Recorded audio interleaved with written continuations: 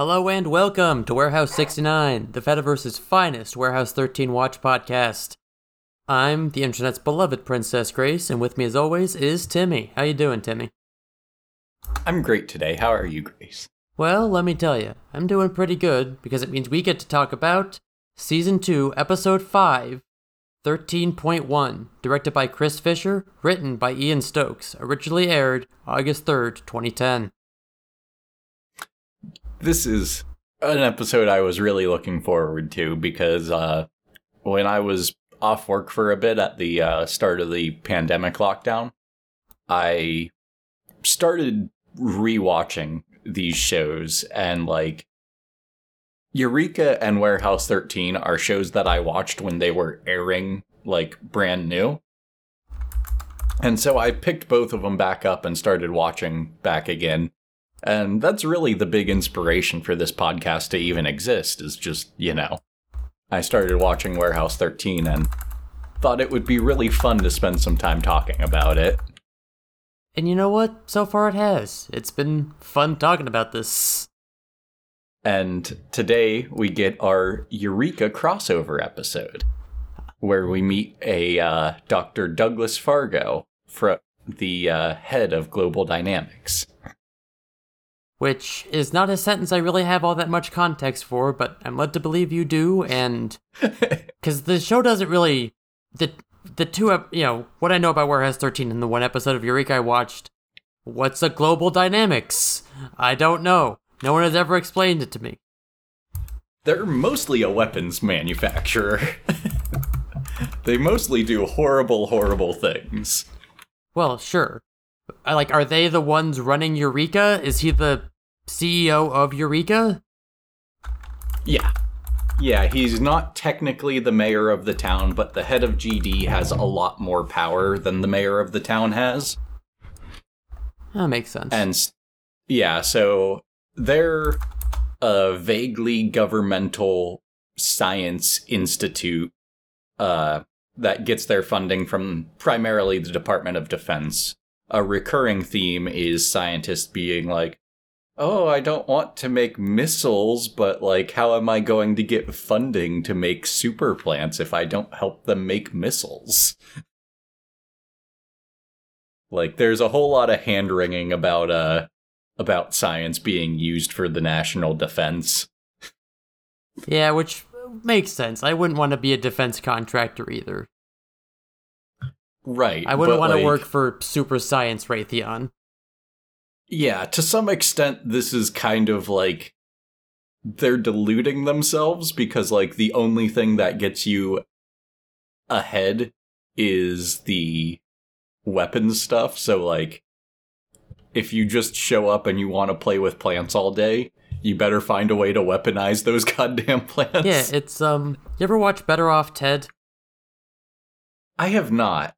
It's pretty good. It's, I believe an ABC sitcom that, which took place at Viridian Dynamics, and the show is very much about how, corporations and capitalism are bad and so on, and a common thing they would do was, in order to make it play for laughs how terrible this company is, Ted, who's the manager of some R&D area part of the company, he and his team would be working on something good or beneficial, and then the company would either demand he find a way to weaponize it or just go ahead and weaponize it and turn it into something horrifying. Yeah, so just for the viewer who's not familiar with the concept of Eureka, or the podcast co-host for that matter. Right. Yeah, since you've only seen the one episode we decided we were going to watch to do this. So, the format for Eureka is centered around the sheriff of the town. And it's mostly centered around the sheriff of the town because it's very convenient expositionally. Because the sheriff of the town is a bumbling idiot in a town full of super geniuses. So they throw word salad at him, and he says, "You're just making that up." And then another character who presumably doesn't know anything about this beforehand goes, no, it makes perfect sense. It's like if you, and then they give him a simple explanation of it. Yeah. Like putting too much air in a balloon. Right. Yeah, so, like, we follow around the sheriff of this town dealing with the sort of weird shit that happens in a town full of mad scientists, essentially. And, you know, Except they're not generally very mad. Yeah, like, I have a soft spot for mad scientists, but, you know, they work out at the library, you know? Right. Yeah. So, let me grab my notes. We open on the episode with a recap, mostly just of Claudia knowing Todd and hanging out with Todd. And then the recap's over, and they're just, like, making out on Lena's couch. Yeah. On Lena's couch? That makes sense. It's in the bed and breakfast. Yeah. I mean, I don't even know if Lena owns the bed and breakfast, but it's at least the cover story there. Yeah, isn't her name on the sign? I mean, it's Lena's bed and breakfast. I don't know if it says so on the sign, but it definitely is hers. Yeah. If nothing else, it also might be some sort of, artifact that fell out of time or something. Who knows? Yeah, it's probably the warehouse's bed and breakfast, but Lena's the one who's always there and in charge of it. Mm-hmm. Right. So, Claudia states that she's so excited her lips can't focus because it's upgrade time. Yeah. The warehouse is finally getting a computer upgrade. Yeah, the first ones... Yeah, until now they've been running on a, quote, first-gen 8-bit GUI since the Stone Ages. Right. And Todd is very concerned that this girl he's seeing is far more interested in computer upgrades at the IRS warehouse he thinks she works at than him who's right in front of her, kissing her. I mean, if I were Claudia, I would also be interested in more things. Most things more than Todd, but, yeah.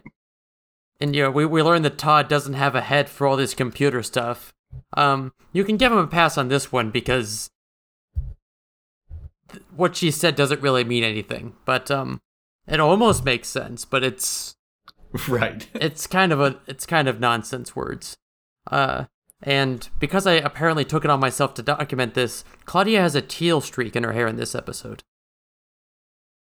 Right, yeah, I actually note in the notes on every episode what color streak Claudia's is, mostly because I want to know if you know. Yes, I also make a point to write it down. I also did it for the Eureka episode.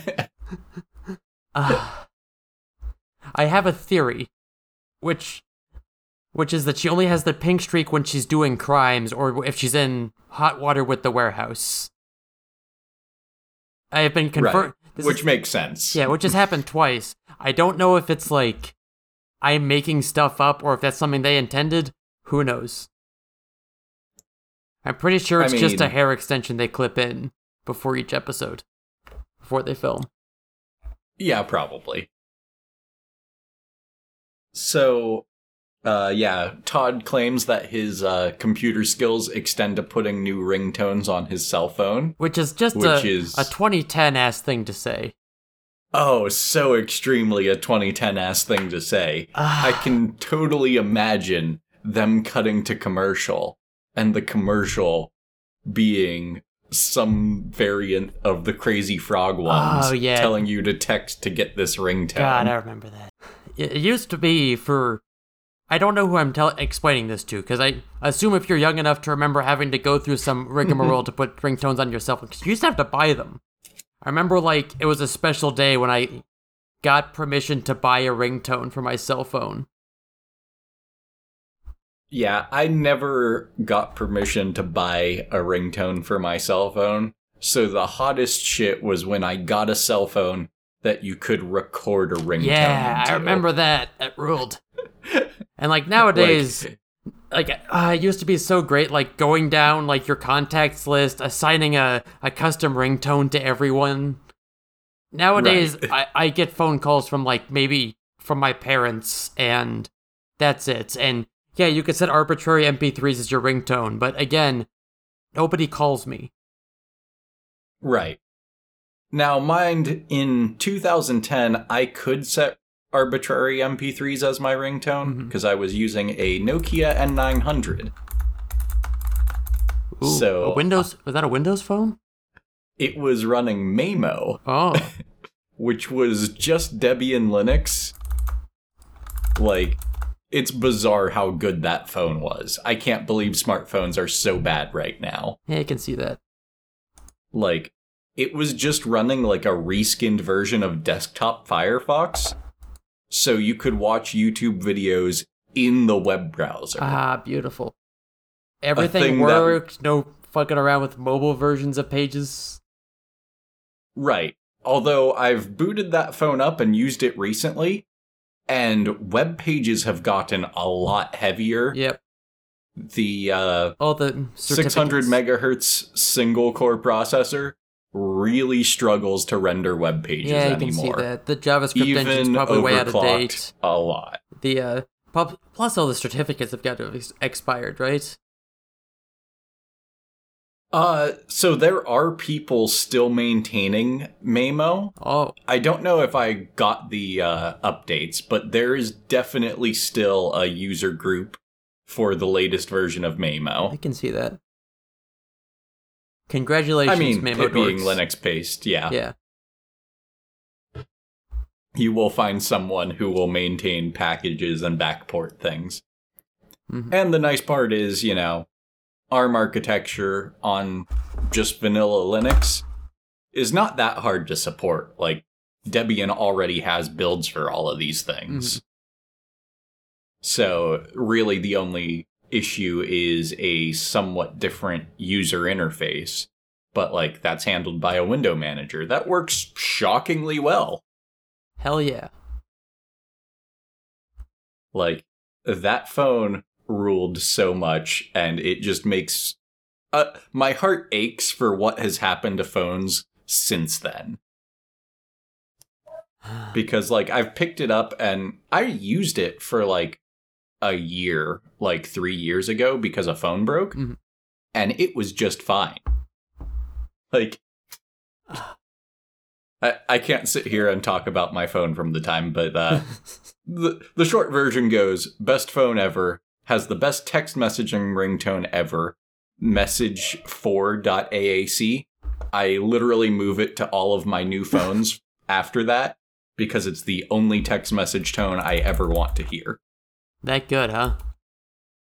Yeah, it's this really high-pitched sort of tingle thing, but it's the sort of thing that when your phone goes off when it shouldn't, if you pretend you don't know what it is, no one will know where it's coming from. Oh, powerful. And the pitch is perfect to hear it in, like, the loudest environment you can think of. Oh, powerful. For the last several years, my notification sound has been, you ever played the Stanley Parable demo? No. I recommend it. It's, the Stanley Parable demo is not a subset of the game. It's a completely different thing, trying to get you to buy the game. And there's are you Okay. familiar with the conceit of the Stanley Parable? Where Not off the top of my head. Is- I know I've heard of it. you're a guy, you're Stanley, and the whole gag of the game, the whole conceit is, you can hear the narrator narrating your story, and you can either do what he describes or not. And there's there's some pretty funny stuff that happens when, you know, you either do the story as he intended, or you break the rules and he gets mad at you, or, you know, pleads with you to get out of the broom closet or whatever.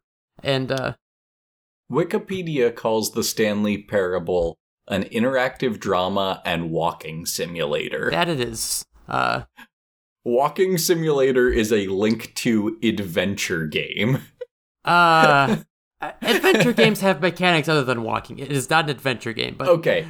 It is a subheading under adventure game Yeah. that is Walking Simulator. Yeah. That makes more sense. Yeah, I'm more comfortable with this. yeah, you do in fact like just walk and occasionally I think hit a button and that's it. But anyways, in the demo there's an area where there's a button you hit that just has a big number 8 on it, and when you press it, it goes, you know, a bunch of screens light up with 8 and it goes 8.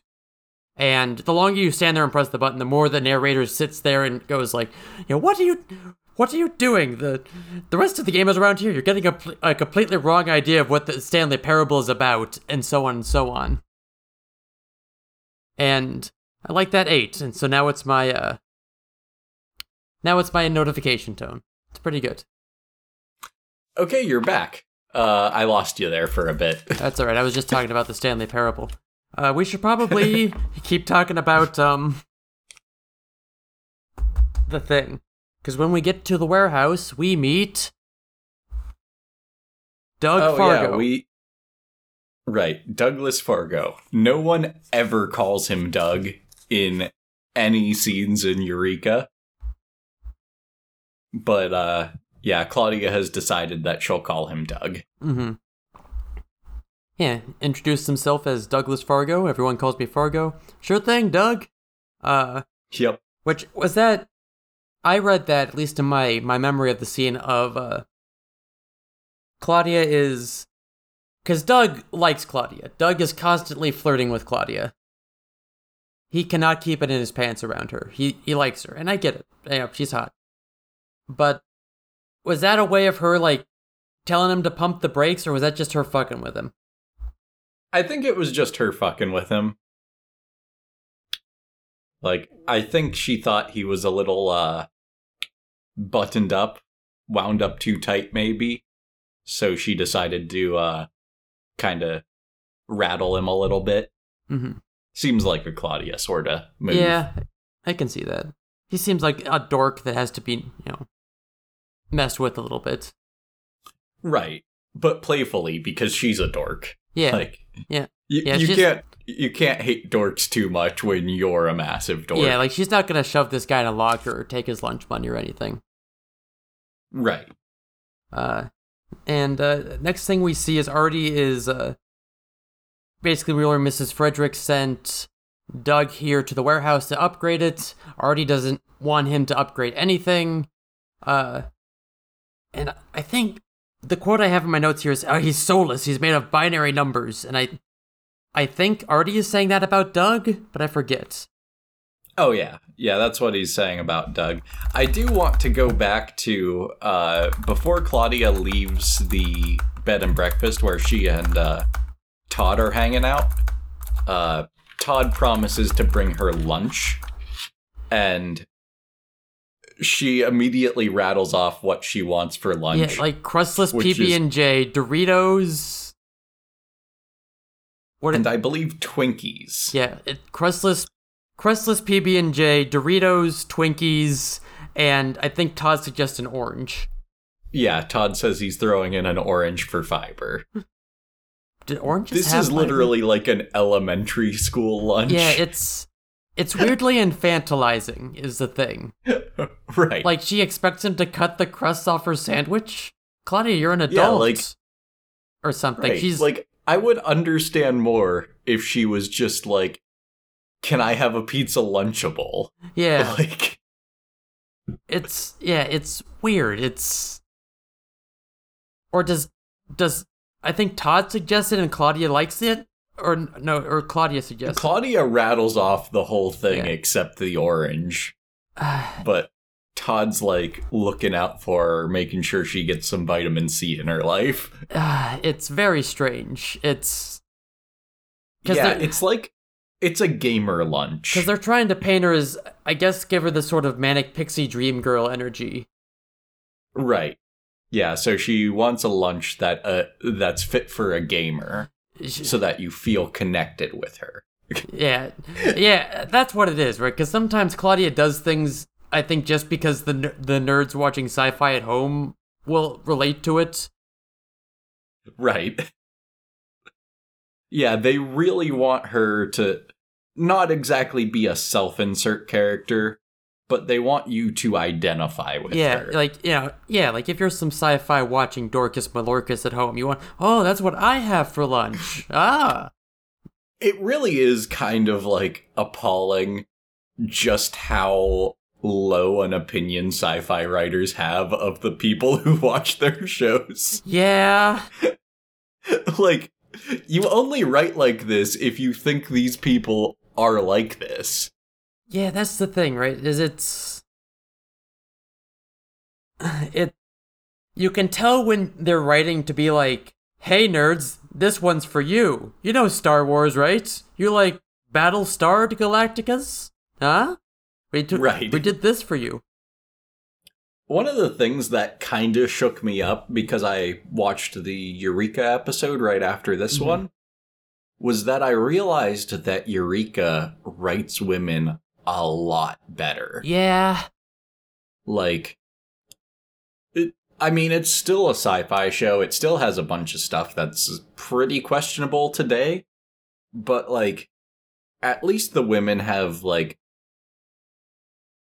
generally better, like, a more fleshed out motivation structure. Yeah, the women are competent. They strike me like they have, lives outside of what they do on screen. Like, oh yeah. As much as I like Micah, especially in this episode, well, in this particular episode, she doesn't get to do much, but, like, it's hard to characterize Micah beyond the book nerd.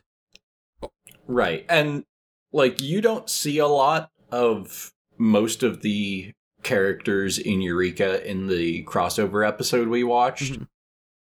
But just understand that all of these characters, like, everyone except for that one doctor that they interrogate because she's doing teleportation science, like, they are all extremely fleshed out characters. They all have backstories, they have hobbies, they have interests. Like, they're not just a character that's there to fill, a spot in the roster.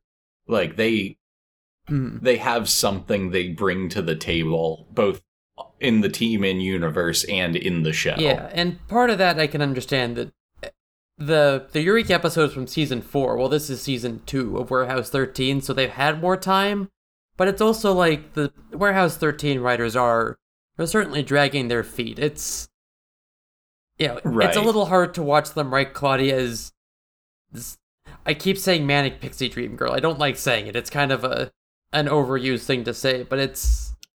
But she couldn't be more Manic Pixie Dream Girl with the constantly changing shock of color in her hair. Yeah. In the way she apparently eats, and... Because, like, she eats regular food. She had chili. She ordered chili in a previous episode, and that's a reasonable thing to eat. Right, the punkish wardrobe. Yeah.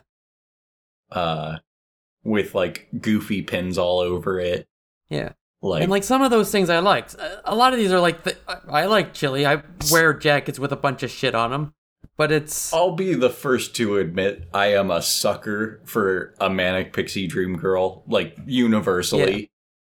I know how bad and pandering it is, but, like, it still works. Yeah.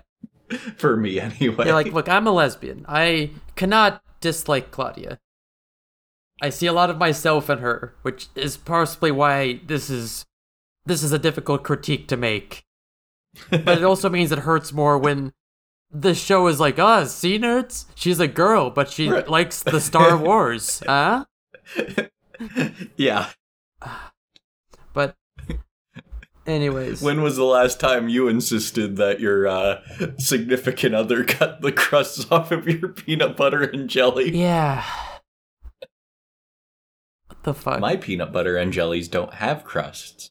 Because I only buy tortillas because they're easier to carry when you're riding a bike. Yeah, that sounds about right. I once, like, astounded a friend by telling him I don't have bread in the house because I only buy tortillas. That has changed because since the pandemic happened, I make a sandwich for myself for lunch every day. But yeah, if you're using enough bread for it not to go bad, like, go off, buy loaves of bread. But, like, I don't really use that much bread, so I want less of it. Yeah. But also, I want it to be easier to carry. Yeah, and a tortilla just ticks all of those boxes. Yeah, like, if I wasn't making a sandwich every day for lunch during work, I would absolutely just not buy bread.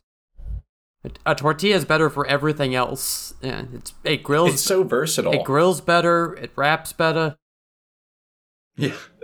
Yeah, I recently decided to go vegetarian, And that means that the only thing I eat when I'm home is like rice and beans wrapped in a tortilla because I'm horrible and will only cook food for myself if the only step is boil it. Like, I can cook rice because all you do is boil it. I can cook beans because all you do is boil it for like hours. I can cook spaghetti. Yep. Like, I'm horrible about this, but like, I know what works for me, and it's just boiling anything. Yeah, I get it. Like, sometimes I'll make some fry-ed rice, but that's something I do if I like want to make something good and I don't want to make a sandwich or spagooby or right. Or yeah, I'm not trying to impress anybody with these meals. It's just me. But anyways, we've been at this for almost half an hour and I'm like 3 notes in. What? Right. One last thing. Yeah. Peanut butter and hot sauce sandwiches, very good. Yeah. Peanut butter and this weird kiwi hot sauce that you will probably never find in a store, just perfect. I'm a peanut butter and honey liker myself. I think it's better than jelly. Oh, yeah. All right. Anyways, Anyways, they eventually convince... Doug is eventually allowed to, like, upgrade the warehouse. And... Right, Claudia... Pete has to essentially, like, walk Artie away so that he won't bug Fargo the entire time. There's a scene where Pete and Micah are there looking at some papers or whatever, and they do rock, paper, scissors to determine who is going to, like, intervene. Right. Pete loses because, as we find out later in the episode, he always throws rock. It's the best one. Good old rock, nothing beats that. Right. And so he has to go... How is paper better than rock? Rock's gonna beat paper. Yeah, like, even if the paper covers the rock, you still got a rock. You have not neutralized the rock in any respect. It's now a secret rock. It's a ghost, is what you've made. You've made yourself a ghost rock. Right. But upon Micah telling him that he shouldn't throw rock every time, he's like, all right, I'll throw paper next time. Well, see, it's like... And the thing is, like, there's a level of I was gonna say 3-dimensional chess here. That's not the right thing to say, but whatever. Is like... There's a level of 1-dimensional chess. The 3 dimensions are rock, paper, and scissors. Anyways, if your opponent knows that you always throw rock, you can just start throwing scissors. Right. At the high level, it's conditioning. Yeah, and see, Pete said, okay, next time I'll throw scissors. Well, now Micah's like, okay, is Pete savvy enough to A, remember this conversation, and B, know that I'm... Actually just throw rock. Yeah. Well, see... Because it seems he doesn't understand the game at the most basic level because he only throws rock. Yeah. He certainly does... Yeah, or at least, like, throwing rock every time is a decent strategy so long as your opponent doesn't know that. Right. Yeah, so, like... To put it in fighting game terms, if you consider rock to be more powerful, which there's no meaningful point of that, it's like waking up with a special attack every time. Yeah. It's your most powerful move, and you do it every time. Yeah, it's... At the low level, it's a real dummy move, because there's counterplay to it. Yeah. At the high level, no one will believe that you'll do this every time. It's all about Yomi, baby. The Japanese word for reading the mind of your opponent. Anyways, Doug has dropped something into the hole. Right, there's a hole. There's a hole full of computer stuff. Right. And... Claudia walks up and says, "Wire in the hole?" And, I wrote Doug Fargo here for some reason. Maybe that's when I don't know. Probably not. But anyways, I think, because I think this is the point where he introduced himself as Doug Fargo. And she says, all right. And then she says, all right, Doug. And then Doug asks for a tour. Claudia says he only has blue level clearance. Right, whatever that means, Yeah. which is apparently inside of the office and presumably everywhere. Yeah, because it's weird, right? 'Cause it's like he's allowed to get in here and like install a bunch of shit. Like he's allowed to muck with the computer shit to his heart's content, but he's not allowed to know Right. what anything else is. He's not allowed to be Right, told like- about the place he's upgrading. We have a computer that manages security, inventory, and surveillance of the entire world. Yes. And the person who's allowed to work on it doesn't have enough security clearance to walk the hallways. Yeah, he's not allowed. like, Which, like, on one hand, I guess it kind of makes sense that, like, no, we can't walk around and tell you what everything does because it's not in your description, but it's also, yeah, it's very funny that, like, okay, you get to fuck around with the computers, but we're not allowed to tell you anything. right. Also, You're allowed to play with the thing that controls access and the thing that knows everything about every artifact in the warehouse. yes. And every employee. But it's also, like, you know, I'm adjacent to IT. I can understand, like, you know, we need you to upgrade the payroll server or whatever. That doesn't mean you get to see everyone and who they're paid and how much they're paid, right? Right. Yeah, I mean, I love the term adjacent to IT because I'm also adjacent to IT. I don't mean to dox myself too much on this podcast, but it says IT on my business cards. I do work in the IT part of the company, but when you say okay. but when you say IT, people imagine help desk work, and that's not what I do. But Right. anyways, Yeah, I'm adjacent to IT in that I have to deal with whatever shit they decide to do. yeah, pretty much like. Regardless, anyways, we are back in Artie's office, or at least, like, the office, the place of the warehouse that isn't warehousey. I call it Artie's office because Artie seems like he's the one who spends the most time there. Yeah, because he doesn't get around the warehouse real fast. Yeah, and well, like, yeah, and like, there's no reason to go out on the warehouse floor unless you have something to do, unless you have business there. Right. Yeah, he has the computer there where he does all of his magical where he hacks surveillance. Where he hacks all those Swiss ATMs or whatever. Right. And, yeah, it's also where you come in and out of the warehouse from, so it's a good place to hang out yeah. if you're, trying to get stuff done. Yeah, exactly. And so, long story short, Doug is like, okay, we're powering down the old system, and then he turns it off, and all the lights turn off, because it's weird that the computer also controls the lights, but whatever. It seems like you can just whatever. And then, okay, we're powering on the new system. It didn't work. Artie's sarcastically calls him Bismarck, which is another city in North Dakota. Right. Yeah, instead of Fargo, he's being called Bismarck because Artie doesn't particularly like him. Yeah. Which is a weird geography burn, but okay. Right. Let's jump back real quick to the wire in the whole scene. Oh, yeah. So, Fargo's not really allowed to know much about the warehouse, but he's totally allowed to know about Ben Franklin's ring. Yeah. That makes Claudia bioluminescent. Yeah, that makes her... Oh, is that what it does? That makes sense. Yeah, he's like, so does it, like, run off of some sort of internal power source? And she's like, no, it just makes you glow. Because he's trying to explain it from a science perspective. Yeah, that's the first thing we kind of learn about, in Eureka, everything's explainable with science, but things in the warehouse are just allowed to be magic. Right. This is the same universe in which science and magic both exist, but only exist in their respective shows. Yes. Like, there's no magic in Eureka.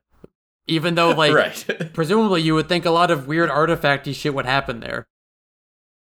Or at least make its way there somehow or another. Yeah. But, yeah, especially considering the weapons capabilities that certain artifacts might possess. But yeah, so Fargo dropped the thing in the hole so that they could set up this real awkward scene where Claudia's reaching down to grab it with her arm glowing. Yes. And Fargo has to, like, hold her by the waist so she doesn't fall in the hole. Yeah.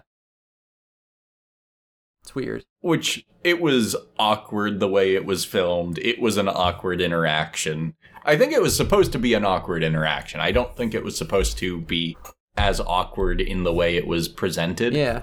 It's... The writers, I think, seem to have this thought that, like, okay, Claudia's kind of a... Well, they keep, like, giving her these awkward meet cutes, just like she had with Todd, but Claudia isn't really an awkward person most of the time. It's usually because she's in her element. Yeah. But it's strange to me, is it? Yeah. And Fargo's holding a tiny microchip with tweezers, and Claudia's like, "Is that gasp?" And he says it's better than gasp. Gasp 2. It's never explained what gasp is supposed to be. That's right, everyone. They came out with Gasp 2. Right. Gasp 2. This time it's better. Yeah, like it's implied it's some like really whiz-bang, microprocessor or whatever that's replacing all of everything. It's replacing a lot of computer nonsense. Right. It's replacing the whole computer hole. Yeah. See this computer hole? Forget about it. It's done. All you need is this. Gasp 2. Tired of falling in the computer hole? Gosh, yeah.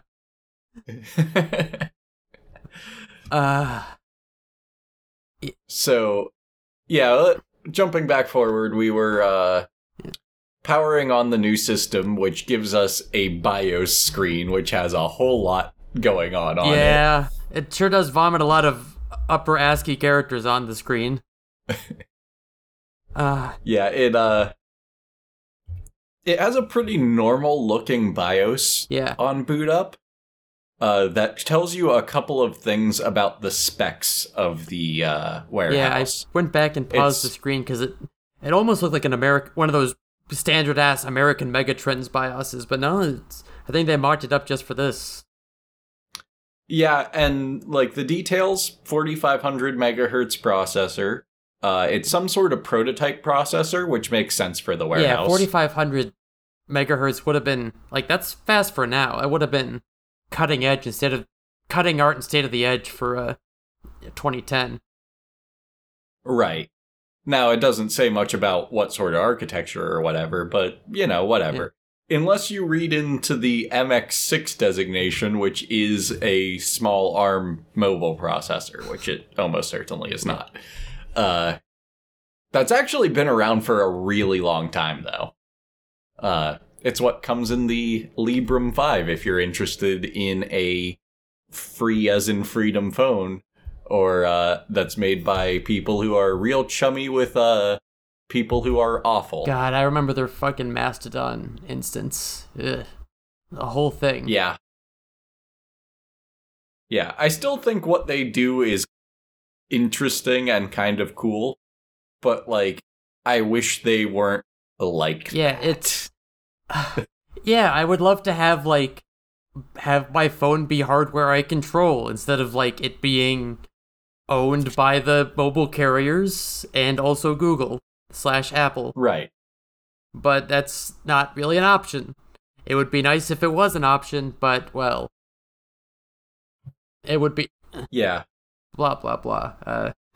Yeah, I'm pretty interested in efforts to port, like, other things to phones. Stuff that gets us away from Android. Yeah. But currently, we're in pretty rough shape there. I think the most realistic option is Sailfish, since it will work reasonably well with Android apps.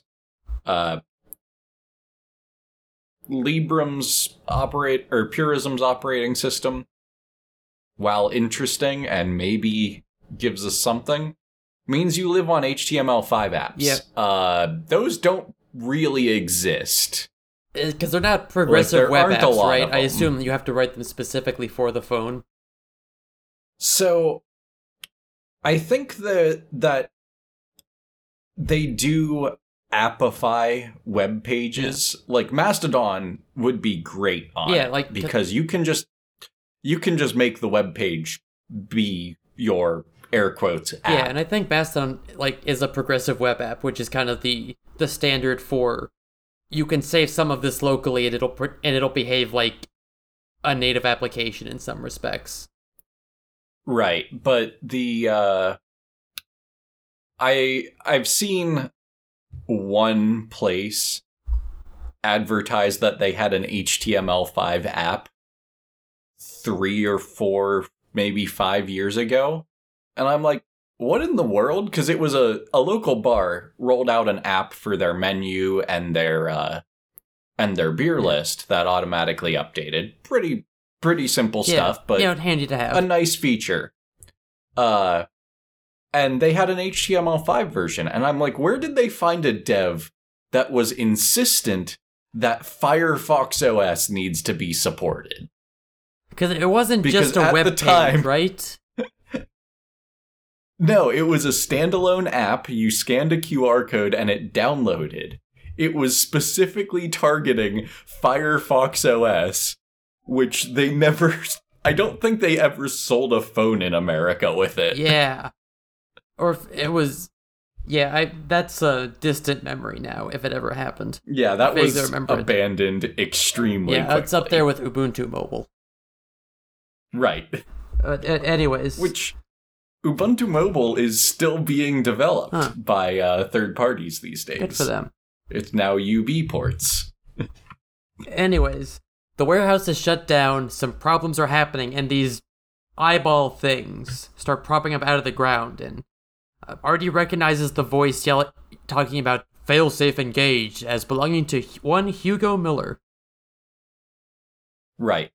Also, the warehouse has 40 gigs of RAM, quite a lot. Yeah, it's a lot for 2010.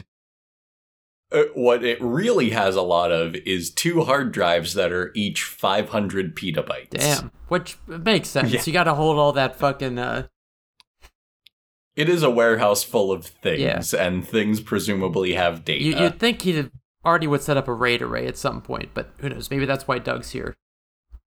Well, the wiki says that the computer actually has 8 drives, but the BIOS sees 2, so maybe it's some hardware RAID going on. Yeah, there you go.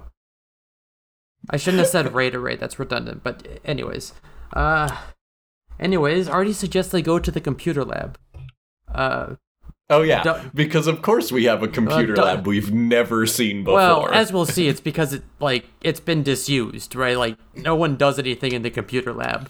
Right. It's a computer lab from an era where computers were the entire room. Doug is like, why didn't you tell me about the computer lab? And Artie's like, well, nothing fucking happens in there. It's dusty and everything covered in a tarp, and no one's got in there in 20 years or whatever. And, I don't get this because, it really seems like Artie's computer should be some sort of thin client that reaches out to, the warehouse mainframe and does all its things that way. But this is not it, which is weird. Right. It's suggested that Artie's computer is a box that does all of this stuff and has all of Artie's this computer is just the thing in his office, I guess. Right, but... Well... At least to me, anyway, based on the capabilities and the weirdness and the fact that it's supposed to be old, if you care about tech history, it would make a whole lot more sense for it to be a thin client. Well, though, I will say, the place with the hole that Doug was messing around in, because... Yeah. Because if the thin client connects to something else, I would describe the room that the bigger computer lives in as, a data center, or the server rack, or something like that. Computer lab implies it's self-contained, it is a place you go to use the computer. Yeah. And so... Yeah, we had, my college had Unix labs, and they were all thin clients, and they all just connected to our server, which also hosted the webpage. Yeah. And it was in a server room, not a computer lab. Exactly. The computer lab was where you used the computer. Yeah, exactly. Same. The computer lab is a room full of computers for people to use. Or I think, or in the warehouse case, a place where you do experiments on computers because it's the 70s or the 80s and it's still like, a hot new thing. Right. And no, I'm not extremely old. My school had a very strange computer setup. Yeah, I think we've talked about this. If you wanted to use the Unix lab, it was a thing. Oh, I think it's still a thing. I think we've talked about this before. They're all Sun machines, right? Yep. Yeah, running Solaris. All right. Anyways, they were delightful. Anyways, we go to the computer lab, and there's all these old ass computers, big old mainframe type situations. One of them says Hugo on the side, and there are some board games. There's Battleship on the table, and I wrote, "Oh shit, is this a War Games?" Which it kind of is. I know it was rapidly approaching a War Games. Yeah, you've seen War Games, right? Or at least I've talked about it before. I'm familiar with War Games. I think I've seen the first couple minutes and then had to go do something else. I know I recommend a lot of things on this show, but War Games is one of my favorite films. It's okay. I will sit down and watch it because I know that I recently started to and didn't get to. It's really good. I like it a lot, but and I will point out the similarities as we keep going. But also, Pete finds a can of lemon launch, which already calls it pop, which is a reasonable thing to call it, but I always call it soda in my head, and so it's weird to have to adjust to someone saying the other thing, even though as a kid I also called it pop. Yeah, I have this horrible problem where, like, I'm not sure what I'm supposed to say. Like, regionally, we all say pop, but, like, I say soda when I'm speaking in, like, technical terms. Mm-hmm. I don't know, it's weird. There's certain times that I would never say pop, and there's certain times I would never say soda.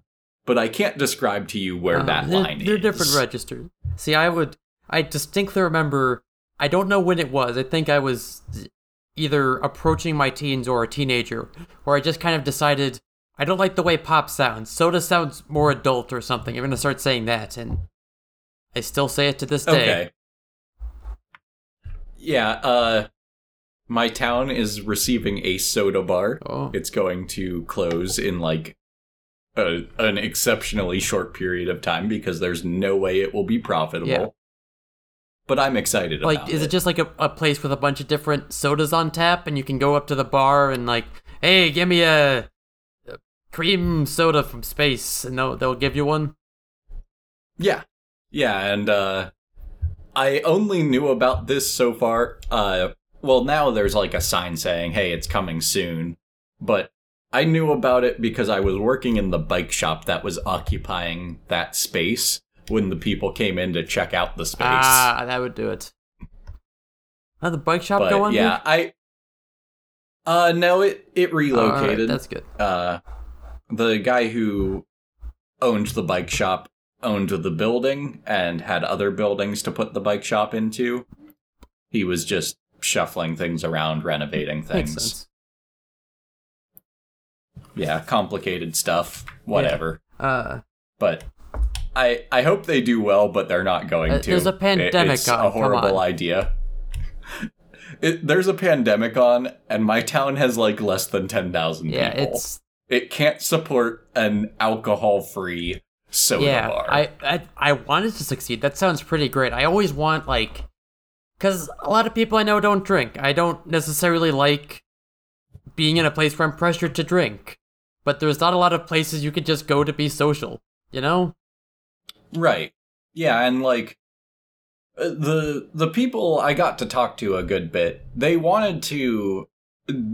didn't use this terminology. I introduced them to it. They basically wanted a third space for like teenagers. Makes sense. And like I think that's really valuable because like when I was a teen, I was hanging out in the coffee shop constantly.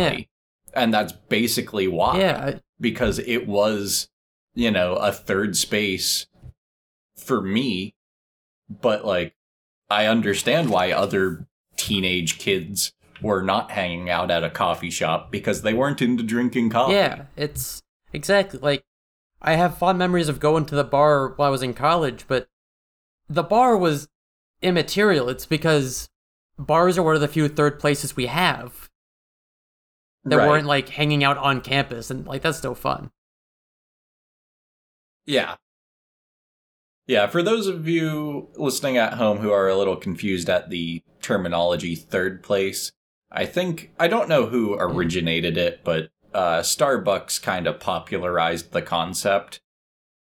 They really wanted a place that is not home or work for you to just sort of be. Yeah, people. And that's a big part of why Starbucks was such a smash success, is people knew what they were getting and they knew that they could, come in here, get work done, come in here and just unwind, come in here and just like have a space. I think some writer talked about how like people have implied there's some like psychological need or desire for a third place, a place to go other than home or work.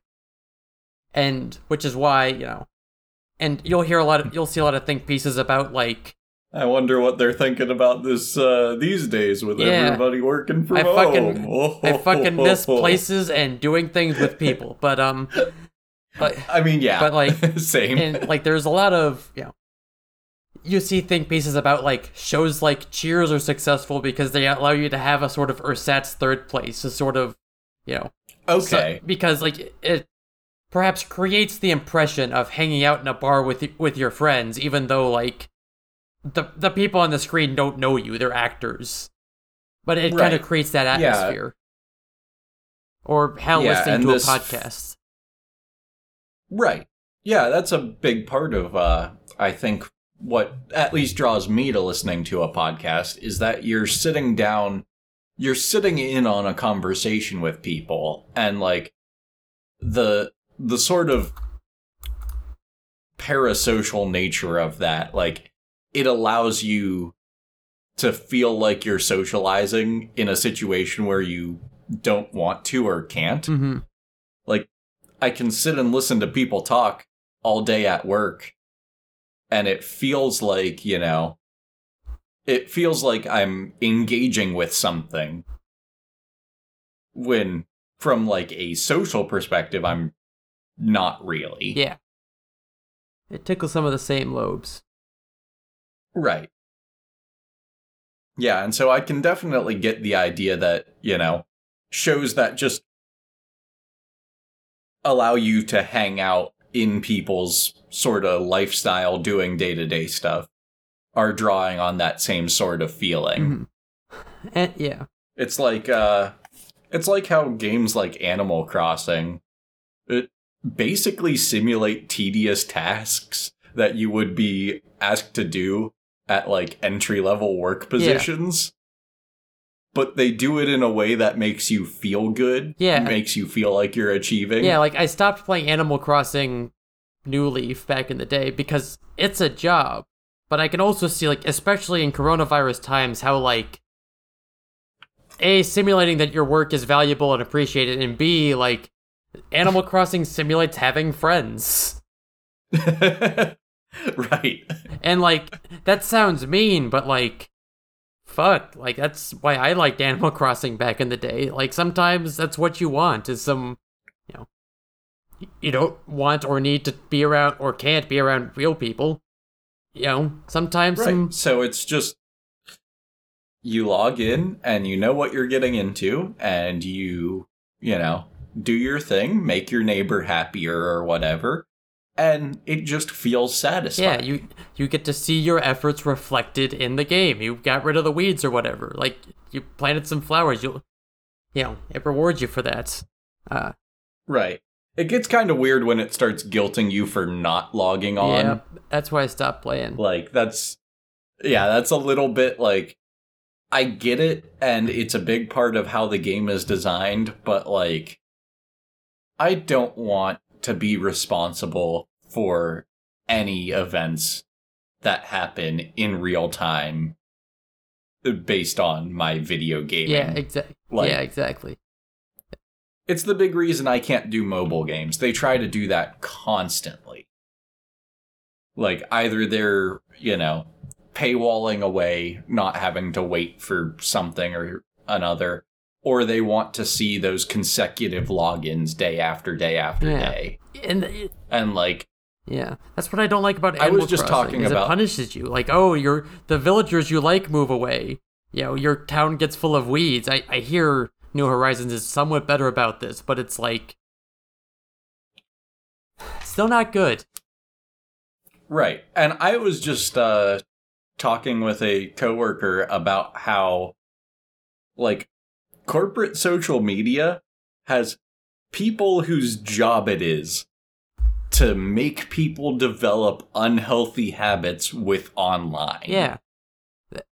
And, like, when you think about that conceptually, it's like if someone in Ford's marketing department was tasked with making people addicted to buying cars. Yeah.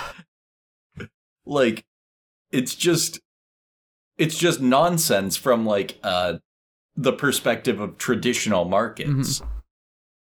But, like, social media is not a traditional market. It's all about putting people in front of advertisements.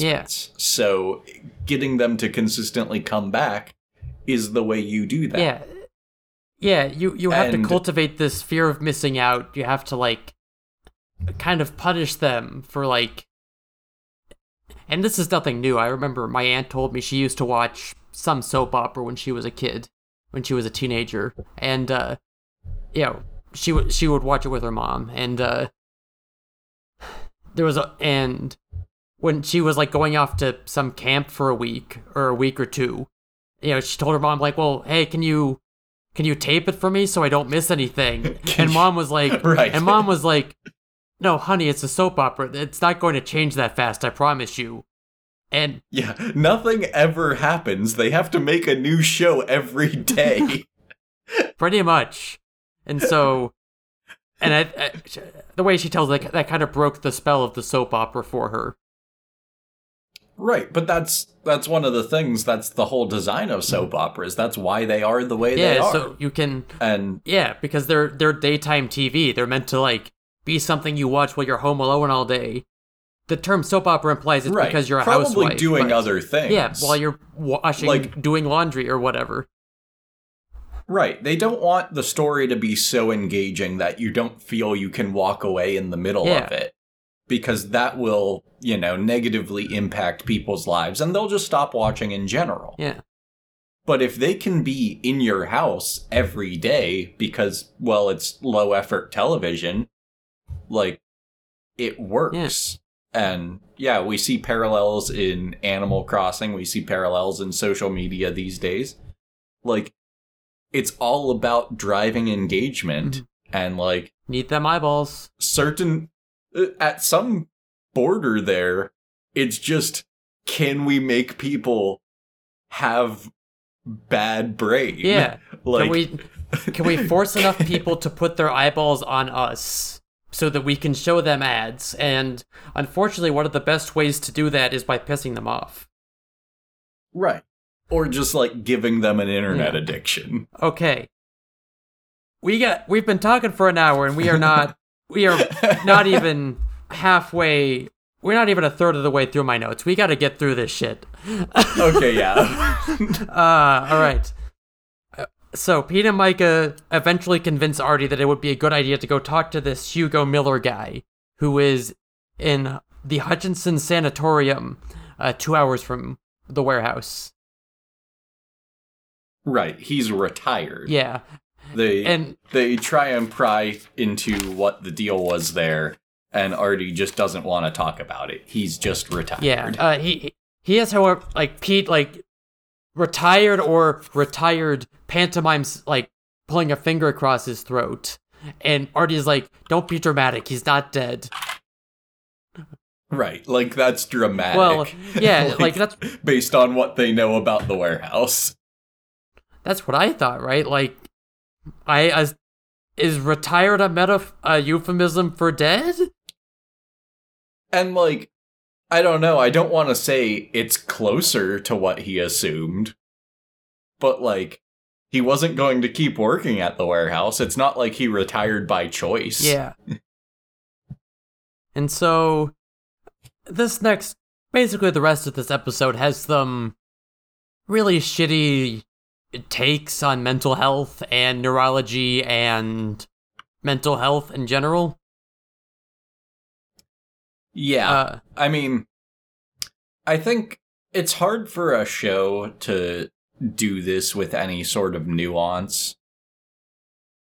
But, yeah, it's pretty ham-fisted throughout. Like, there was a pretty funny thing where I was having some technical issues, so I watched this episode on Amazon Prime Video, and it does the little pop-up thing with facts and such, and the scene where Pete says, everyone who's left the warehouse is either crazy, evil, or dead, and I don't like that C word, but I'm quoting Pete here. I believe Micah actually said that first. Yeah, I think she did. And there was the little fact thing popped up, says character error. Rebecca St. Clair was none of those things. I did not get that pop-up, but I did note that. Oh, there you go. That there was one person that Micah very specifically met who told her, hey, get out of here. This place will kill you. Yeah, this place will specifically suck the life out of you. And, like, what box did you put her in if you think everyone you met is one of those three categories? Do you think she's evil because she tried to get you to leave the warehouse? Right, like, she is every bit an upstanding warehouse agent who just is like, no, I'm not going to lose my life to this. Like, this place will either kill you or use you up, and in fact, like, Pete and Micah talk about this later in the episode. They have a little conversation. Like, I think near the end of the episode, Mike is like, how do you come to terms with the fact that, like, this place can and will kill you? And right. Pete's like, well, we're usually together, so I figure whatever happens to you will happen to me too, so I don't have to worry about it. I do like, this is a consistent characterization for Pete. Like, when they got the file on Artie that was full of all the evil things Artie purportedly did, Pete's like, I'm not changing my mind on Artie. I know who Artie is. Like, I don't even need to look at this. Mm-hmm. Which is like it's sort of a bizarre way to, like, go about your life. But in Pete's case, he's like, no, I know what I'm doing. I know what I'm about. Like, there's no reason for me to even sit here worrying about, oh, what happens if I, die trying to snag artifacts? Yeah. Like, I went from being in the Secret Service, like, what's the big difference? Yeah, like, and I think Pete actually brings this up. It's like, I'm in the Secret Service. Like, I go to work every day, like, knowing that there's a chance I'll have to take a bullet for the president. Like, that's part of the job description. Right. Yeah, and, like, if anything, in this case, you're more likely to die in weird circumstances, but you're not more likely to die than being a Secret Service agent. You could... Most jobs, but Secret Service, no. Like, you could... Yeah, being aware... It's probably a somewhat more dangerous job since you have to, like... You have no idea what the fuck you're going up against in the warehouse, and you could very well meet a fate worse than death. Oh, yeah. But... Yeah, there's some real weird things that could happen like, that could be very bad. You could get your ass bronzed, like... Which seems... Spend the rest of your days thinking and unable to move. Yeah, like... There's some existentially terrifying, like... Being a Secret Service agent, the worst thing that could happen is, like, you die or maybe you end up in jail or tortured or something.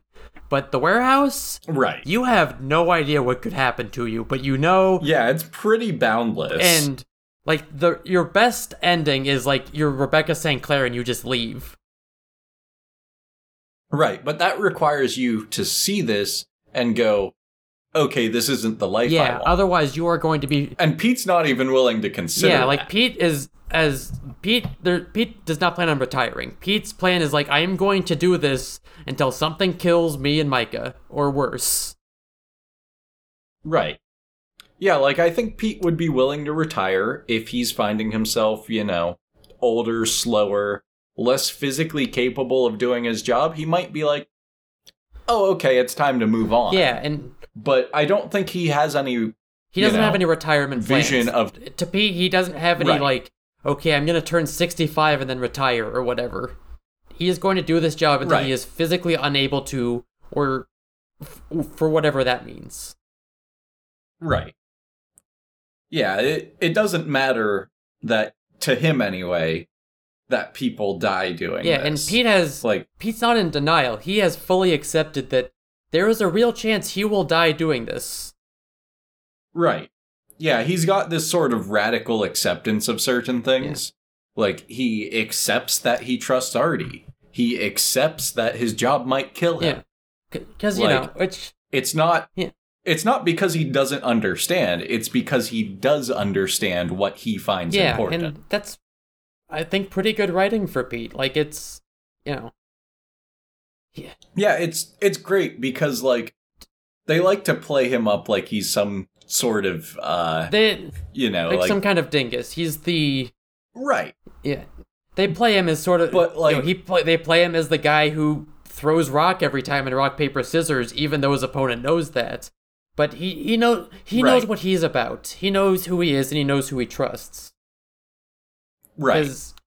Yeah, and they managed to make this sort of square up where he's actually being, really emotionally smart by just accepting what he believes and not second-guessing himself. Yeah, while also keeping it within the bounds of a character that will...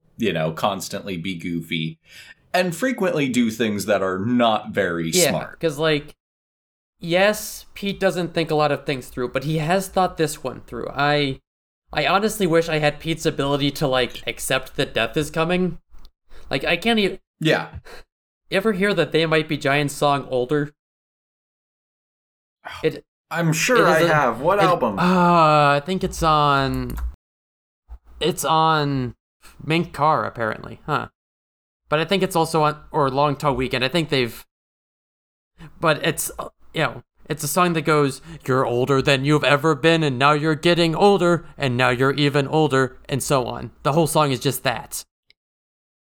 Okay. And I can't listen to it. It freaks me out. It reminds me that my time on Earth is limited. I can't do it. But Pete wouldn't fucking care. He knows this. He has internalized it just like his firefighter dad did. Right.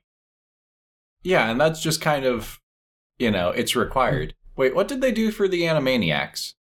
I mean... Tiny Toons. Right. Okay. And those were, they did Triangle Man, and I think also there was a Tiny Toons music video for Triangle Man, and I think also Istanbul. I was watching some show recently, and it had an original song by They Might Be Giants. I didn't even bother looking it up. I'm like, oh, cool. They Might Be Giants is doing some theme work. Yeah, it sounds... Because it's never surprising to me. They totally are... They're actually, really good at doing that. They're genuinely talented musicians. I like They Might Be Giants. I will go off about them, if allowed to. But, maybe they were an Animaniacs. That rings a bell. I watched the new Animaniacs series. But I also... So, it looks like Older might have been written for Malcolm in the Middle. Well, because they... Or it might have just been brought around for that. Yeah, because they did do the Malcolm in the Middle theme song, the You're Not the Boss of Me Now! They did do that. Right. Yeah, the music from Malcolm in the Middle album features 2 songs, Older and Boss of Me. It does seem like a song that would be in Malcolm in the Middle. I haven't seen the whole show, but it does... I bet that would have come up at some point. Yeah, I think it's just a single instance or whatever, but like it's interesting to see that. Like I really want to know if so Mink Car came out in 2001. Long Tall Weekend came out in 1999, which it's on Long Tall Weekend, and that came out before Malcolm in the Middle started, so I think it was just brought over to the show. But yeah, now we're at the bottom of this. They Might Be Giants wrote that song, not for Malcolm in the Middle, but it was featured in Malcolm in the Middle. According to the This Might Be a Wiki, the last, like, newsworthy thing they recorded was, songs to support their band, and they did a song for a CNN television special about the Electoral College. Okay. Yeah, not terribly surprising. Yeah, no, that's on brand for them, and their songs about presidents. Their latest single is The Communists Have the Music. Yeah. Yeah, that song rules. I struggle to keep up with them, but I do really like their work. Yeah, it's... I like, sometimes they just, like, release albums in really close succession. Yeah, like, I remember the year they released, they did I Like Fun, which was a double album, and also came with this Escape Team album thing, and also released an album of live recordings from, one of their earlier albums. They're They're incredibly prolific, and they've been on just all sorts of stuff. I'm looking at their Wikipedia page now, and like, does the name Adventure Quest mean anything to you? The browser game? It does not. I played that shit all the time as a kid, and they apparently featured in that, in this like online browser RPG. And of course, their work with Homestar Runner, and they did a song for the SpongeBob SquarePants musical and all sorts of shit. Anyways, they didn't record an original song, but they gave permission to a particular podcast to use one of their songs. I can't remember which podcast it was, but someone has a They Might Be Giants theme song. And it's just shocking to me that you can just sort of ring them up and get permission to use their song. Maybe we should do that. Yeah. Hello? John? They did, no, sorry, the other John. You're aware they did a song for 200 Strong Bad Emails, oh, yeah, right? Linnell voices the Poopsmith. Oh, okay. That was the one time the Poopsmith has ever spoke, and they had John Linnell do the voice for him. Because he's the one singing the 200 females Okay. Don't get me fucking started on Homestar Runner. I have a whole other podcast for that, and we still have a lot to talk about. Right, and it's mostly not about what characters fuck. Yes. This episode, anyway. Anyways, they go talk to Hugo, and he is consistently portrayed as, like, childlike. Not childlike like Claudia is, but, like an actual child. He greets Pete as, Ulysses S. Grant and the Snowman. Presumably because Micah looks like, Mr. Police, you could have saved her, I gave you all the clues. They're trying to, get codes out from this guy, and he draws a cat on a piece of paper, and, okay, but it'll have...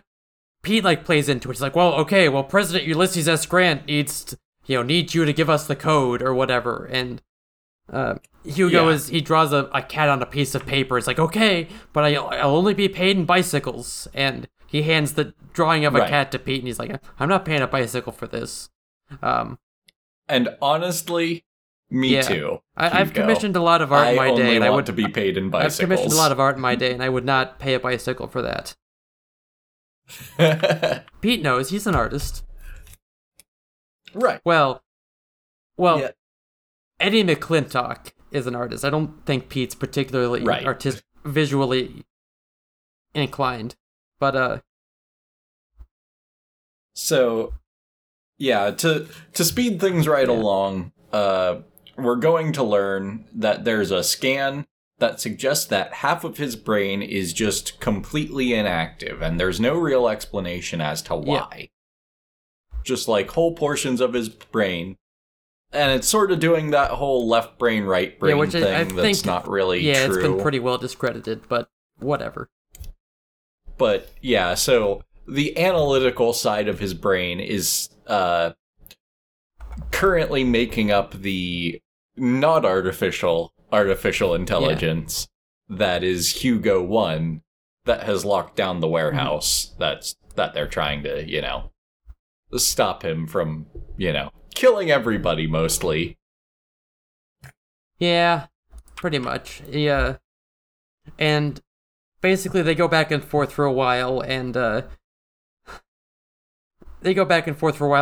Hugo takes the Tesla and zaps them, and the expression I read from him was like he was, like this was an act, like he was doing this to trick them, but apparently not. Apparently he just wanted to zap them and then run away. Yeah, so his condition is basically he's maximally impulsive. Mm-hmm. So, like, if he doesn't want to do something, he'll just run off, or if he does want something, he'll just start stamping his feet or whatever. Yeah. Like, he has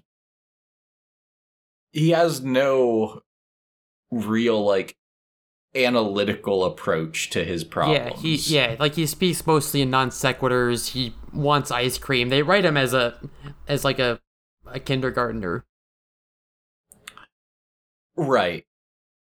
But as you see more and more, it shows that he's expressing things in cryptic ways that are, extremely informed. Yeah.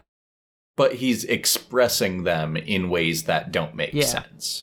And, and meanwhile, back at the warehouse, a holographic version of Hugo dressed like, he's from the 70s or 80s with the Tom Selleck mustache, has materialized and is like, I will be evaluating the warehouse. I'm the failsafe, blah, blah, blah. And then... He's got little eyes that have popped up all over the warehouse that are scanning things for being out of place. He's apparently reading all the personnel files.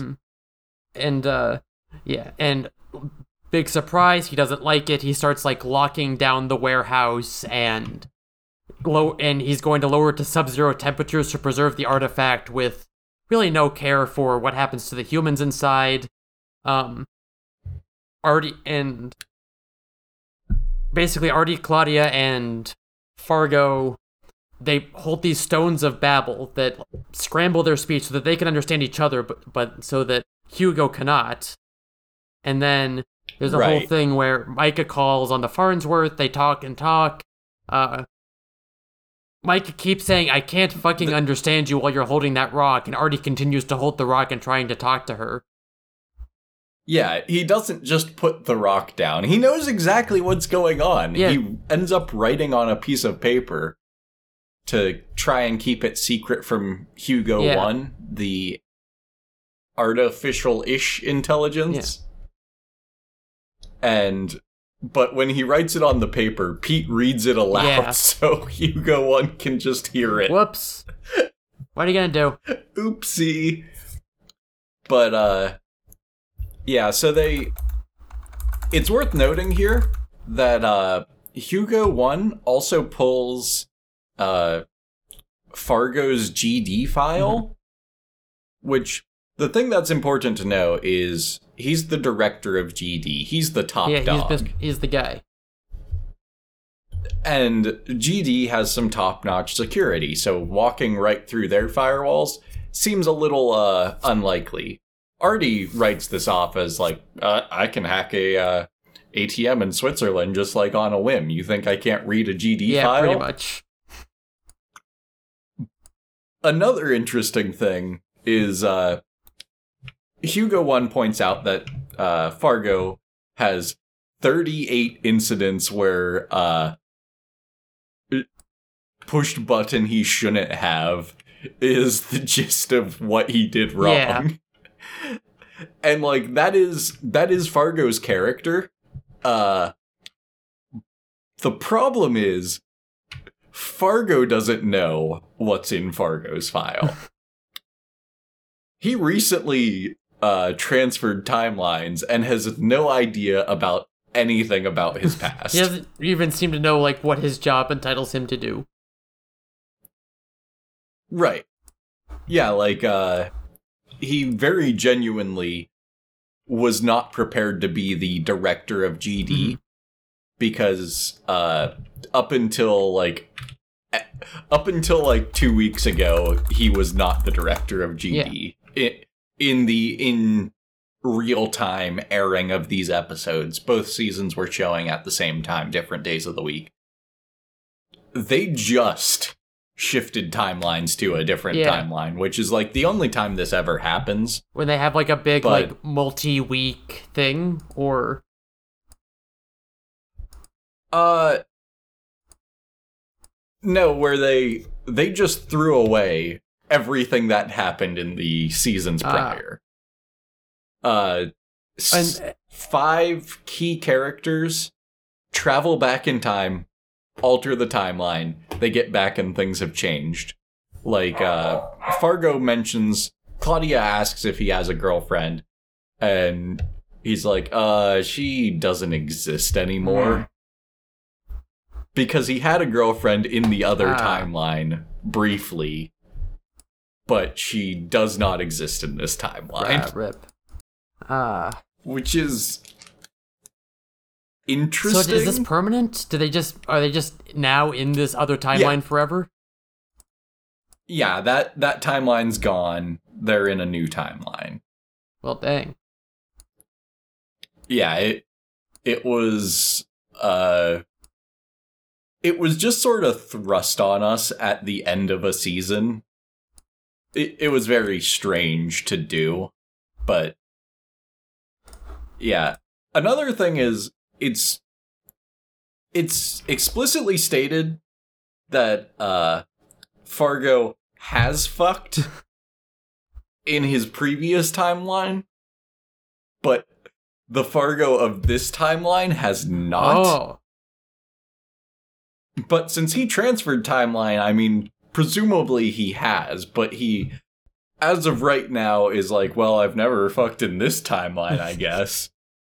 And it's bizarre because by a little later in, I think in this same season, there's like a new girlfriend sort of thing, and he is very worked up about the idea of having sex for the first time.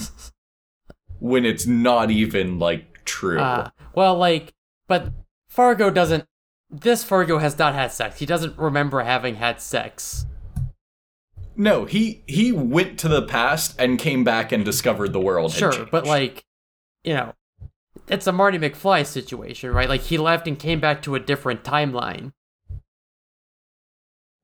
Yeah. Yeah, but, like, he has all of his experiences. He wasn't robbed of all of his previous experience.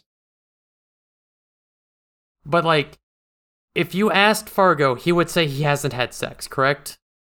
Yeah, but I think that's literally because the writers forgot. Well, because they forgot the Fargo in this time, in the new timeline has had sex. No. Or... they forgot that they previously wrote him to have a girlfriend that he has sex with. Oh, alright, that would do it. Like, I'm pretty convinced that's what happened. Happens. We just talked about whether or not Fargo fucks, and it depends on what timeline you're in at this point. That sounds about right. So, but in the episode we've picked up Hugo, or we've met Hugo. He ran off. They have to go find him. They pick him up pretty quickly. He's not exactly trying to hide from them. He's trying to just sort of run away and do whatever.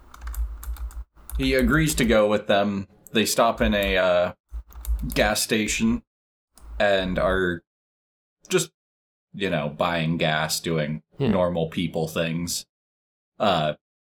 Hugo needed to shed a tear, which Micah had to explain that her weird uncle used to say that when he had to take a leak. Yeah. He's saying he has to pee, and then Pete is like, yo, you hold it, young man. Yeah. But then they stop in, buy some ice cream and some Twizzlers for Micah. And as they're leaving, the gas station clerk comes out with a shotgun to do a citizen's arrest, I guess. Basically, while we are in the, as we see Pete and Hugo kind of walking out of the convenience store, we see on the TV that there's an APB out for agents Pete Latimer and Micah Bering. Ooh. And right. And, he comes out with a shotgun. He's, doing a whole thing. There's a... Micah shows him her badge, and he's like, oh, that looks real. Yeah, because it is real. And she's like, that's because it is real. And he's like, yeah, but the Secret Service, they protect the president, and I don't see the president anywhere around here. As we've talked about before, the Secret Service has other responsibilities, and you'd think Pete and Micah would know that and be able to say that. But they don't. It seemed like they'd be able to say, we're here checking out counterfeiting or whatever. Yeah, instead Micah just kicks him in the face. There's a whole thing where... So when Pete picks up the thing of lemon launch earlier, the can of soda earlier, already says don't open that. Hugo used to like to basically shake up a can of soda and then give it to you. Which is... Right. Already that can is 20 years old. There's no way it's still booby-trapped in any way that matters. It's had time to chill. I mean, I think maybe Hugo in the warehouse could probably rig up something to make nasty. it, not shaken, but do some sort of practical joke. And so... But in this case, he rubs a 9-volt battery on this can for a little bit.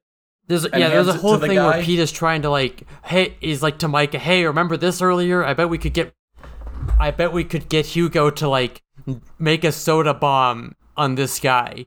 And basically after this whole thing, right? But he's doing it all cryptically. And after this whole thing, the guy is a little wet or something, and then Micah kicks him.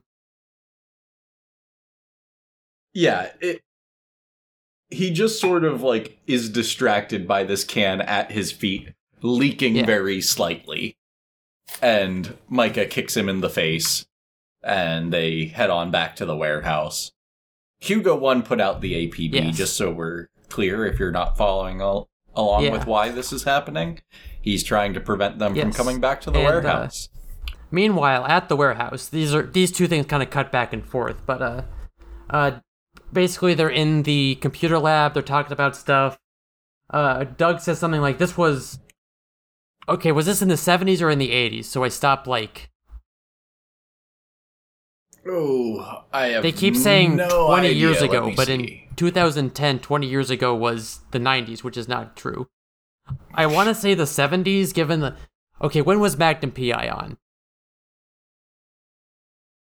Ooh, I think Magnum P.I. was the 80s. Feel like... Yes, it was. It was the 80s. So, it was the 80s. I just looked... See, I just looked it up. Hugo's page. Oh. Okay. Active in the 70s. Hugo 1 project. Blah, blah, blah. Okay. Never mind. It's not revealing its secrets to me all right, so quite readily, but... I'm going to say 80s, but it might very well be 70s. But anyway, it doesn't matter.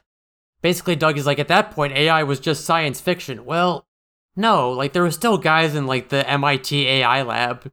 Of course, back then, AI was what if we taught a computer to play chess it meant or whatever? Something different. But it was still, Right. AI yeah. like this, yes, was science fiction then, just like it is in our world, but probably not in the world of Global Dynamics / Warehouse 13.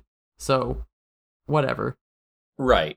Yeah, in fact, Fargo has developed one. But I also want to call out Claudia has this really weird jacket situation. Like, it's a normal jacket, except it only covers her chest.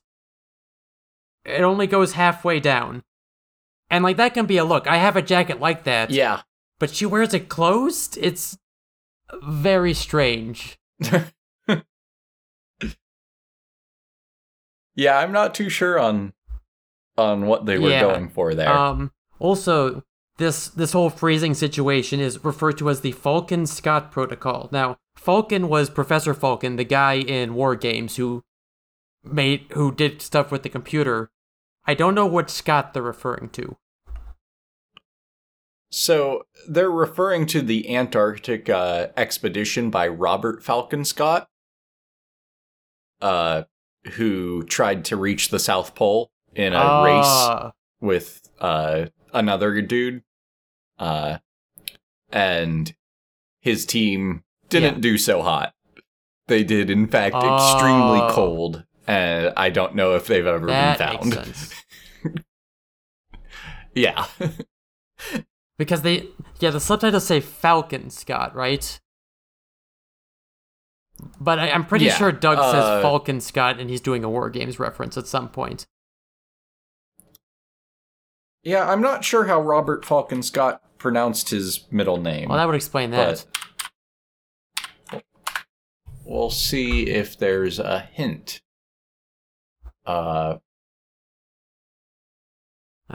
Nope. No idea. But yeah, it's in reference to some British dude who tried to find the South Pole in a hurry. Yeah, what didn't do so hot. I guess die. And then they do the stuff with the Babel Stones. Yeah, and mostly. Again, Doug says something about, like, well, of course he's learning. Any AI can learn.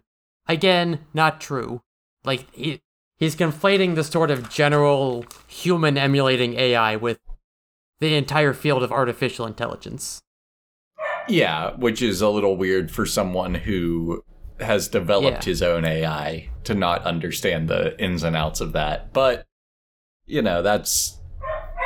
they don't spend a whole lot of time on what Fargo's an expert of, because he doesn't seem to be an expert of anything in Eureka. He's just really good at a lot of things. But mostly really good at pushing buttons he shouldn't. Sense.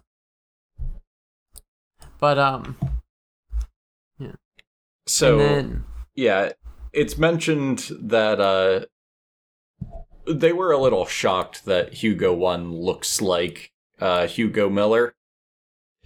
And what's it called? Fargo just sort of says, yeah, a lot of programmers will, develop their AI to resemble themselves.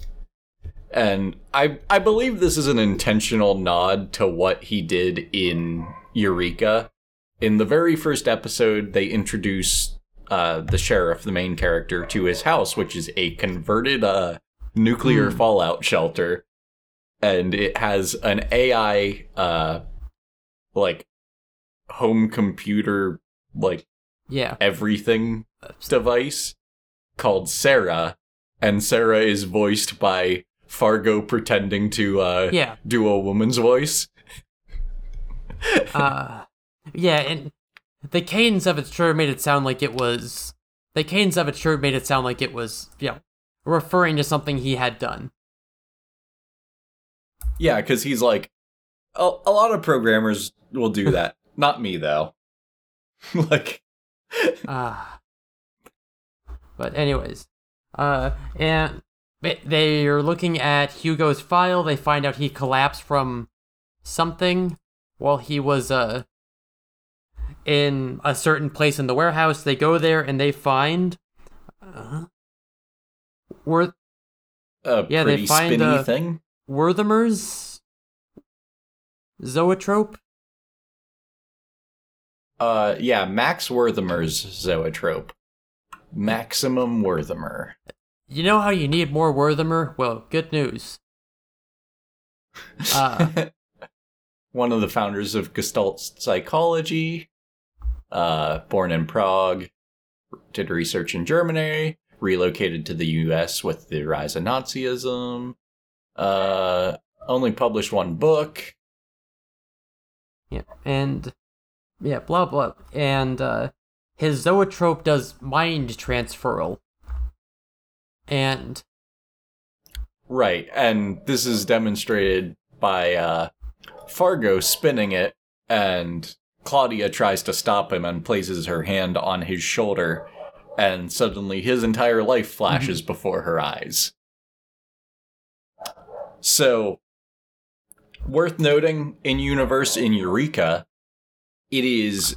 time travel research is one of the only things that's illegal enough for it to actually be a problem. Like, they do illegal things all of the time, but, like, time travel's a big deal. And so, all of the people who did the time travel trip have to keep it a secret because they'll just be put to death otherwise. That would explain that. I was kind of wondering, like, why can't they tell anyone about the time travel that happened? That makes sense. Yeah, and so, now the people who know it includes all of the people who went, the guy who came back from the past with them, and Claudia Donovan. Like, because presumably she saw that time that he time traveled back to, whenever. And he never, like, takes her aside, like, hey, if you saw that one thing, you gotta keep that under wraps. Maybe it happens off screen, but yeah, we just... what are they gonna do? I assume because they didn't want to, like... It wouldn't... Yeah, it didn't fit very well in any of the Because if you're just scenes. watching Warehouse 13, you don't know about the time travel thing, really. And if you're watching... you're watching Eureka, you don't really need to know about the mind zappy thing. Right. Yeah, so it's one of those little things that, like... I mean, presumably, Claudia never had a reason to bring it up, and most of the people she interacted with in town were aware of the situation, because nearly everyone she interacted with were this extremely small group of people who know what happened. But yeah, it's a little concerning because it's a secret that they are very careful to keep. But yeah, so she eventually snatches it out of his hand, and they bring it back to the computer lab, where Artie was trying to buy them time by playing Battleship with Hugo. Hugo won. But Hugo, however, did not win. He, well, there's some stuff before this where, basically, as soon as they get the Zoetrope, Hugo AI sends, the Maras, which are little spider robots that Doug invented that do automated repair stuff, after them. Right. And... yeah, they're maintenance and repair automatons. Or maybe murder and repair automatons. They do try to kill because, Pete. like, they certainly seem pretty capable. They sure do try to kill Pete. Yeah, as we've already talked about, most of GD is involved in weapons development. So if you want to get funding, you're probably weaponizing your devices one way or another. So it's unsurprising that these little robot drones are capable of flamethrowering, and they have like saw blades that they can produce. Yeah. And there's also a thing where Claudia and Doug are hiding in some kind of box from Hugo, and then whatever is in the box is waking up, and it's never really, like, told what's going on. Right. Whatever it is, you're not supposed to say the name of it. And I'm shocked it's not in the list of featured artifacts and... or no. Effects unknown, but when Claudia and Fargo hid in its container, it angrily growled when Fargo almost said its name. It is, according to the Warehouse 13 wiki, it is Rumpelstiltskin. Okay, fair enough. Like, maybe I don't know enough about what the hell Rumpelstiltskin is actually all about, but I didn't think they keep him in a box. When it's like Oops. I didn't need to navigate to rumpelstiltskin.com. Also there was a scene where basically Doug has his like laser cutter gun that I think is what Claudia got for him out of the hole earlier or something like that. And basically they put Benjamin Franklin's ring on it. It turns into a lightsaber. Fargo Star Wars kids the heck out of this Mara, and yeah, I think they kiss after that. Yeah, they do. This is a dream fulfilled for Fargo, getting to wield a lightsaber, and he's very excited about it. Yeah, because they combined Ben Franklin's ring, which amplifies bioelectricity or whatever, but they use it to amplify lasers instead, and that laser turns into a lightsaber. Happy ending, really. Yeah, and they kiss, and Claudia's like, I like Todd. Because apparently while kissing Fargo, she was thinking about Todd. It's very sort of... It's her trying to say, like, there's nothing going on between us, I guess. Yeah, she's, like, pumping the brakes in a kind of freaked out sort of way. Because she's apparently, like, really bad about impulsively kissing people. It seems like it happens a lot. Right. This is a new character trait, but it's happening alarmingly frequently. Like, how does she go about her daily life? Yeah, what? Well, you know what it is. It's the writers find it hard to, like, sell intimacy, or, like, they don't trust you to understand that these characters are at least trying to have feelings for each other.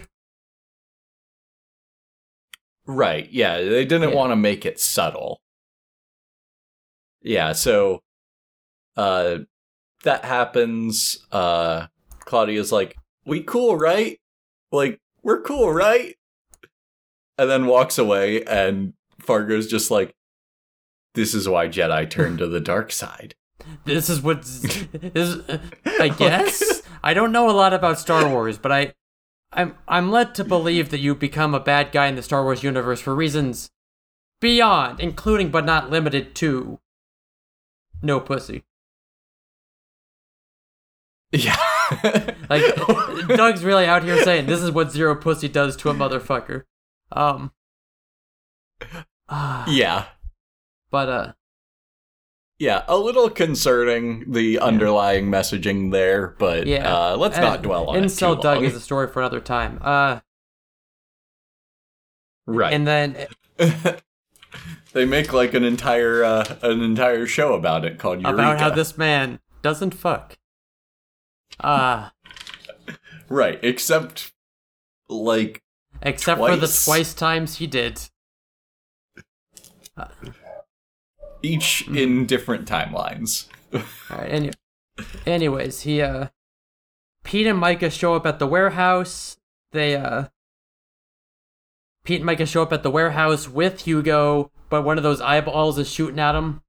And, also, as Artie is playing Battleship against Hugo 1, there's this whole thing where Artie says something like, see, I won by cheating, and Hugo always cheated, but you didn't. Like, Artie... Right, you're clearly not... yeah. Artie has kind of worked out what's going on. It's a fragment of Hugo and Artie Miller. Is, what's the way to put this? Artie, he didn't put his battleships on the board. Right, so he just keeps saying miss, and, like, you see a glimpse of Hugo's board, and it's just white pegs in a grid, like every other square, so that it's impossible for him to have not hit any ships at this point. And he says that, and he's like, oh, it's very possible. I didn't put any of my ships on the board. And he's like, well, whenever I would play against Hugo, he'd always cheat, but you didn't cheat, and in fact, and the idea that I would did not occur to you, therefore, you're just the analytical part of Hugo, not the whimsical fun part who would always cheat at Battleship.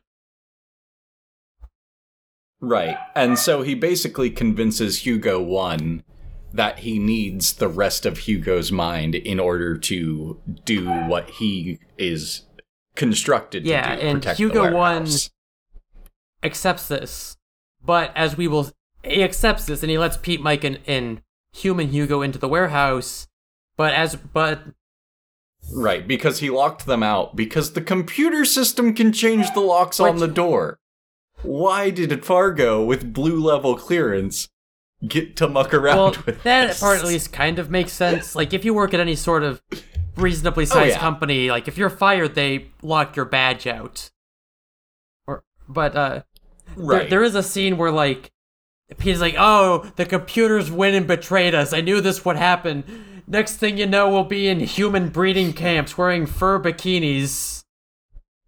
Which I don't really know what he means by that. I think he's making a reference to Planet of the Apes, maybe? I guess? Maybe that's kind of what I thought. I don't know. I'm sure it's a movie reference. That is what it struck me as well. Maybe there's something more, like, directly related like that. Like, where the technology takes over and makes people do that. Yeah, and it's also just, like, certainly a thing that sounds like it could happen in a movie. Yeah, I'm certain it's a movie. I don't know for certain which one, but I am certain it's a movie. It sure does seem like a Planet of the Apes type situation, but regardless, Micah tells him he's being ridiculous, and they can go in, and blah, blah, blah, left brain, right brain nonsense, and then basically they take Hugo to the computer lab, human Hugo to the computer lab, and they are going to use the zoetrope to upload the rest of him into the computer, and there's this really... Pete's really not about this. And there's this really funny scene where, like, Claudia just plugs the ribbon cable into the zoetrope. Like, it just has a hole for this, I guess. Yeah. Which I mean, yeah, Hugo had to use it once before. It makes sense. It's probably an aftermarket modification. It's just very funny to see her, like, doing this. Right. Long story short, they are gonna put his brain in the computer, then they reverse the process and take Hugo out of the computer and put him in the guy. Frankly, I think they should have uploaded his brain into the computer because, as computer Hugo said, like, the flesh is temporary. Human Hugo is not going to live very much longer. He's an old man in this. Yeah, and this was human Hugo's intention back in the 70s or 80s. He wanted this to happen. He planned on putting his whole brain in the computer. I guess once they get him out of the computer, he doesn't say, like, hey, put me back, or whatever. So I guess it's fine, whatever. Right. But long story short, everything's fine, happy ending. Doug invites Claudia to come to Eureka, and the end?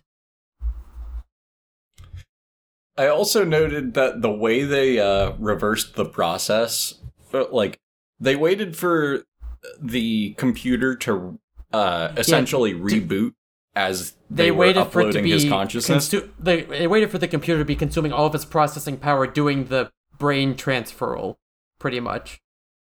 Right, and so during that time, Claudia hacks in, and then they just reverse the spin on the zoetrope. Yeah, they just... Which I have noted here as debimboifying him. And then there's also a thing where they have to, in order to crack the code, they have to guess the name of his cat. Right. Which Pete had learned in the gas station because there was an orange cat planter with a plant growing out of it. And Hugo said, Albert grows things. And so Pete was the only one who knew the name of the cat, even though Artie knew the actual cat. He thought that the name was Orange. I'll be honest, I kind of thought Garfield, but yeah, that's maybe a little too on the nose. Right. Also might be copyright. Well, after the infringement or president, of whatever, course, trademarks, as he said things. As he said earlier in the episode. But regardless, they fix him up, and then we're good, folks. Yeah, we have the conversation about Pete being bad at rock, paper, scissors. Hugo decides to run off and join GD. Spoiler, we never see him at GD after he's joined up there. Yeah, we don't even see him in the Eureka episode. Right. Yeah, and we don't see him in any subsequent episodes after either.